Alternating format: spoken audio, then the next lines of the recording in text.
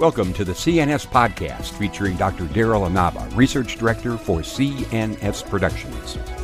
Hi, and welcome once again to the CNS Addiction Podcast. I'm Howard Lemire, here with Dr. Daryl Inaba, and a bunch of stuff in the news today, Daryl. We got a table full of interesting topics, but one of the things that caught my eye here is a note on Keith Richards' autobiography. Keith Richards, of course, the guitar player for the Rolling Stones, and a new book out, a memoir, talking about his addiction, which of course has been well known and well documented through the years. Certainly is seen in popular culture as a significant part of the Rolling Stones persona.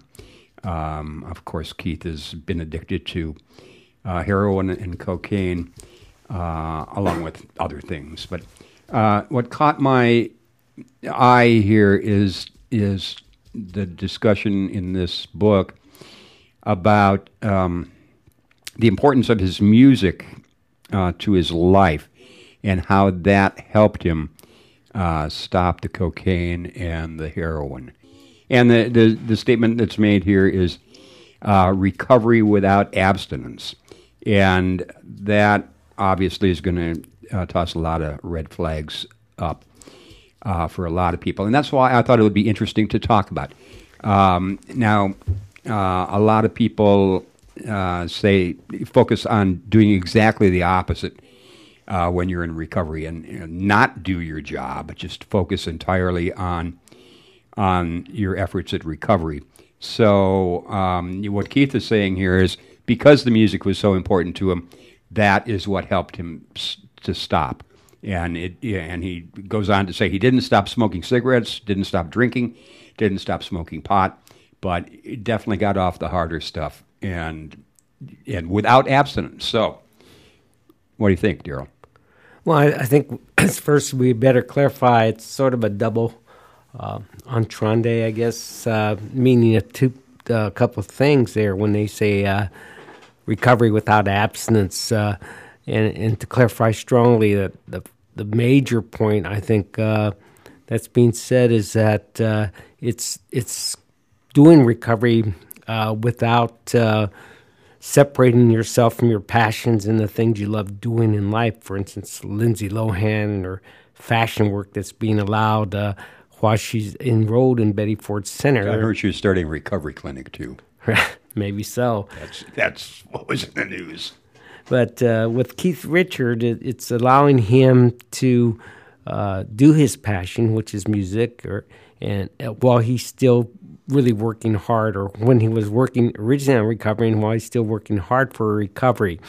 And a lot of programs do believe that you have to take time out from your work. You have to take time out from life. You have to you almost isolate yourself from all the demons that are pulling you into your addiction and really focus on that. I know we have... Because they're all tied together, right? Right.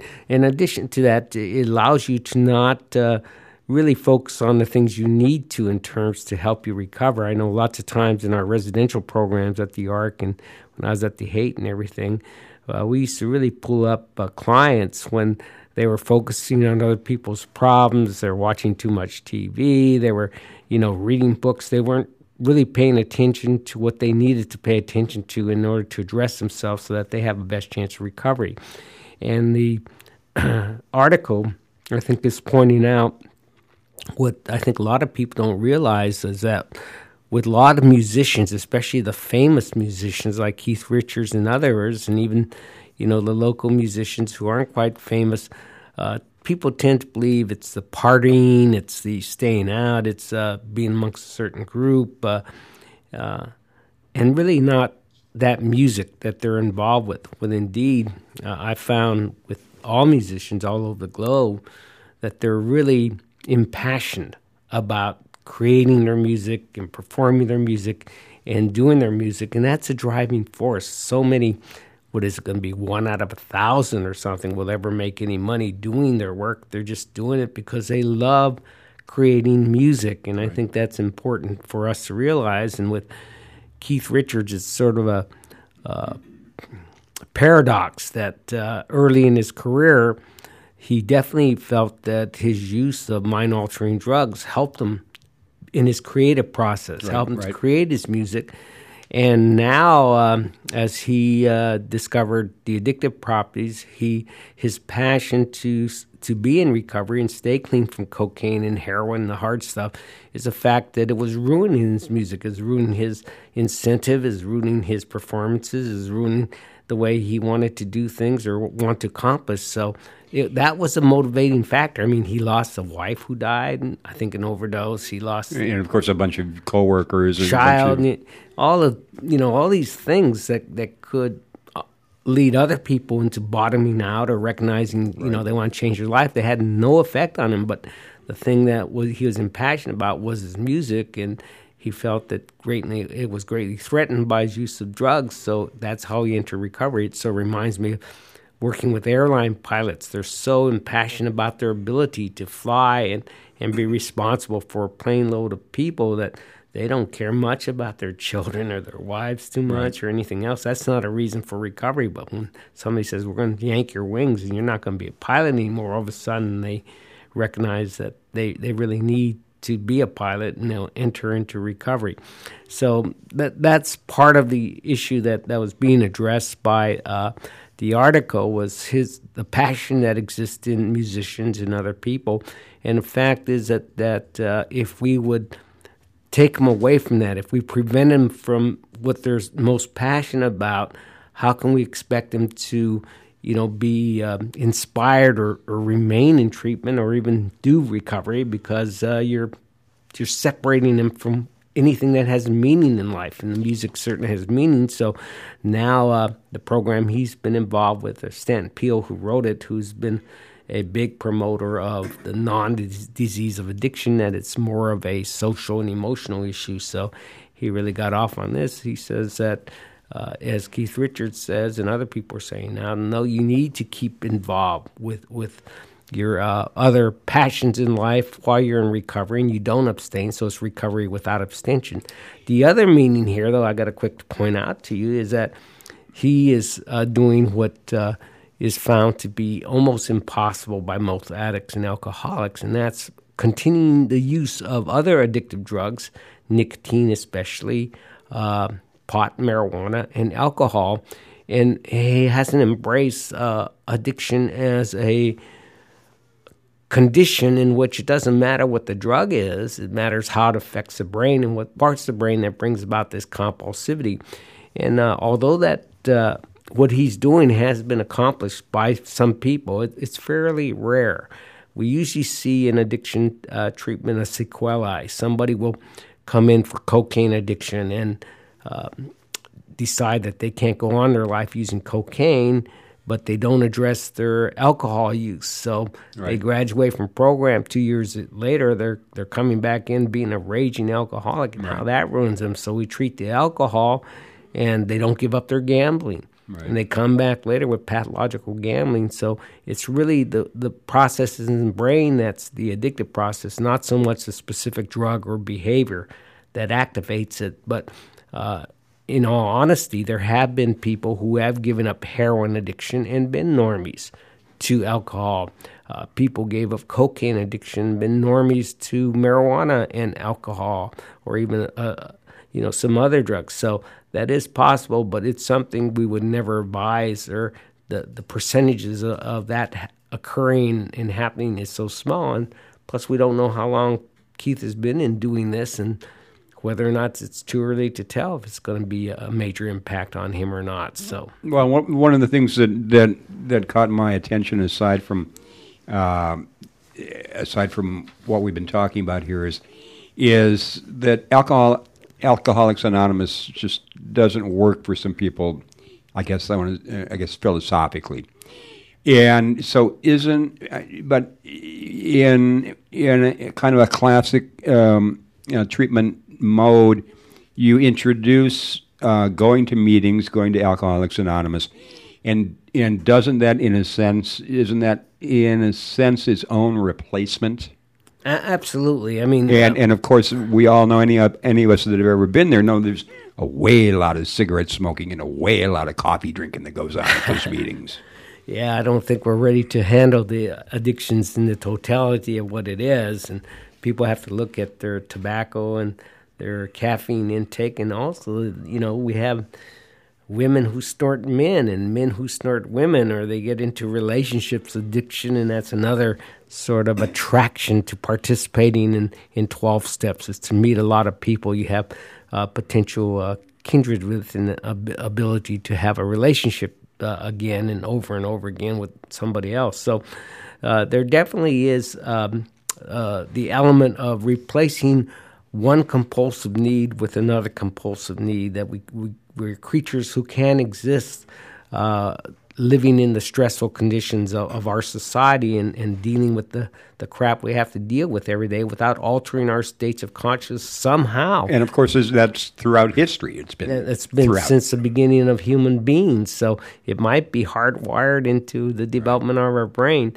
But what we're trying to promote or trying to understand is there are more positive replacements or more positive compulsions than others. And, I would feel that something like shopping or something like sex might be less dangerous on a person than heroin. But then sexual addiction and shopping addiction is much more dangerous than somebody who's addicted to 12-step meetings or to some religion or some sort of spiritual involvement. So we have to see how these replacements and compulsivities are interacting with the person's life, and anything that interacts in a way that detracts from good health and detracts from quality of life, anything that impairs you from manifesting the best life you can have, has to be addressed until you find something, maybe singing or dancing or rock climbing or something that you might be able to do compulsively and alter your states of consciousness without having a major negative impact on the quality of your life. Yeah, and we've talked about those kind of things before, about how you can, in many other ways, increase your dopamine levels and increase your serotonin and accomplish similar things as excessive drug use. Absolutely. The healthy brain is what we're trying to promote here, and getting sort of replacing your need for these activities or drugs on just appreciating your own brain chemistry, what your own brain chemistry has to have, and the balance that you can have back in that. And in some way, addicts and alcoholics are lucky because they experience those wonderful brain chemical effects that you already have the capacity to feel, but you oftentimes ignore or are too arrogant to appreciate until you've been in recovery long enough to experience a rebalance of your brain chemistry and experience the positiveness of life and the ability for your own brain chemicals to produce those wonderful feelings for you again. And I suppose that's part of the attraction of religion, as well as sports, as well as dancing, arts. Yeah, all that is altering your states of consciousness. Drugs do it probably in the most negative way, because they imbalance your natural brain chemistry, and they cause the brain to adapt and to change in reaction to unnatural chemicals. Whereas finding sort of life processes, like you say, spirituality, and finding dancing or finding just singing in the shower every morning or something that makes you feel as good as you can is a much more, I think, healthier way of achieving it. Drugs, because they are artificial and cause the brain to adapt, is going to cause your whole imbalance of your own brain chemistry. Whereas natural ways, if you redo it and you don't do it, to that compulsive where it's causing you negative life effects, it's the opposite of a drug. A drug, the more you take it, you build tolerance, you build tissue dependence, you build withdrawal phenomena. And so the more you take it, the more you got to take it, and the weaker the enjoyment becomes and the more negative it becomes. Whereas a natural process the more you experience it, the more you're willing to open your doors of perception to allow yourself to feel great just going out there and looking like a fool on the dance floor. But of course, you don't care about that. You just dance, and the more you allow yourself to feel about it, the opposite happens. The more sensitive the brain becomes on it, the better the feeling gets, and you stay healthy because it's a natural brain balancing process. So that's why, in many ways, we do promote replacement type of therapy in terms of addiction treatment, but we're looking for healthier replacements and negative ones. I guess you hit it on the head there with the term balance. It's all about balance. Okay, well, that's about all the time for today. Those of you listening, thanks for listening. And if you have comments or questions, we'd love to hear them. Stop by the CNS website, cnsproductions.com. Drop us a note there. And Daryl, thank you. And we'll talk about the election results sometime here soon, too. Oh, that reminds me. We do have a new forum column or forum section called Ask Daryl, where you can specifically write a question to Daryl and about a particular aspect. And that's on the website also under the forum section. Okay, thanks. Thank you. That wraps our pod for today. Thanks for visiting the CNS Podcast. Please check back soon for the next in the series and visit our website, www.cnsproductions.com.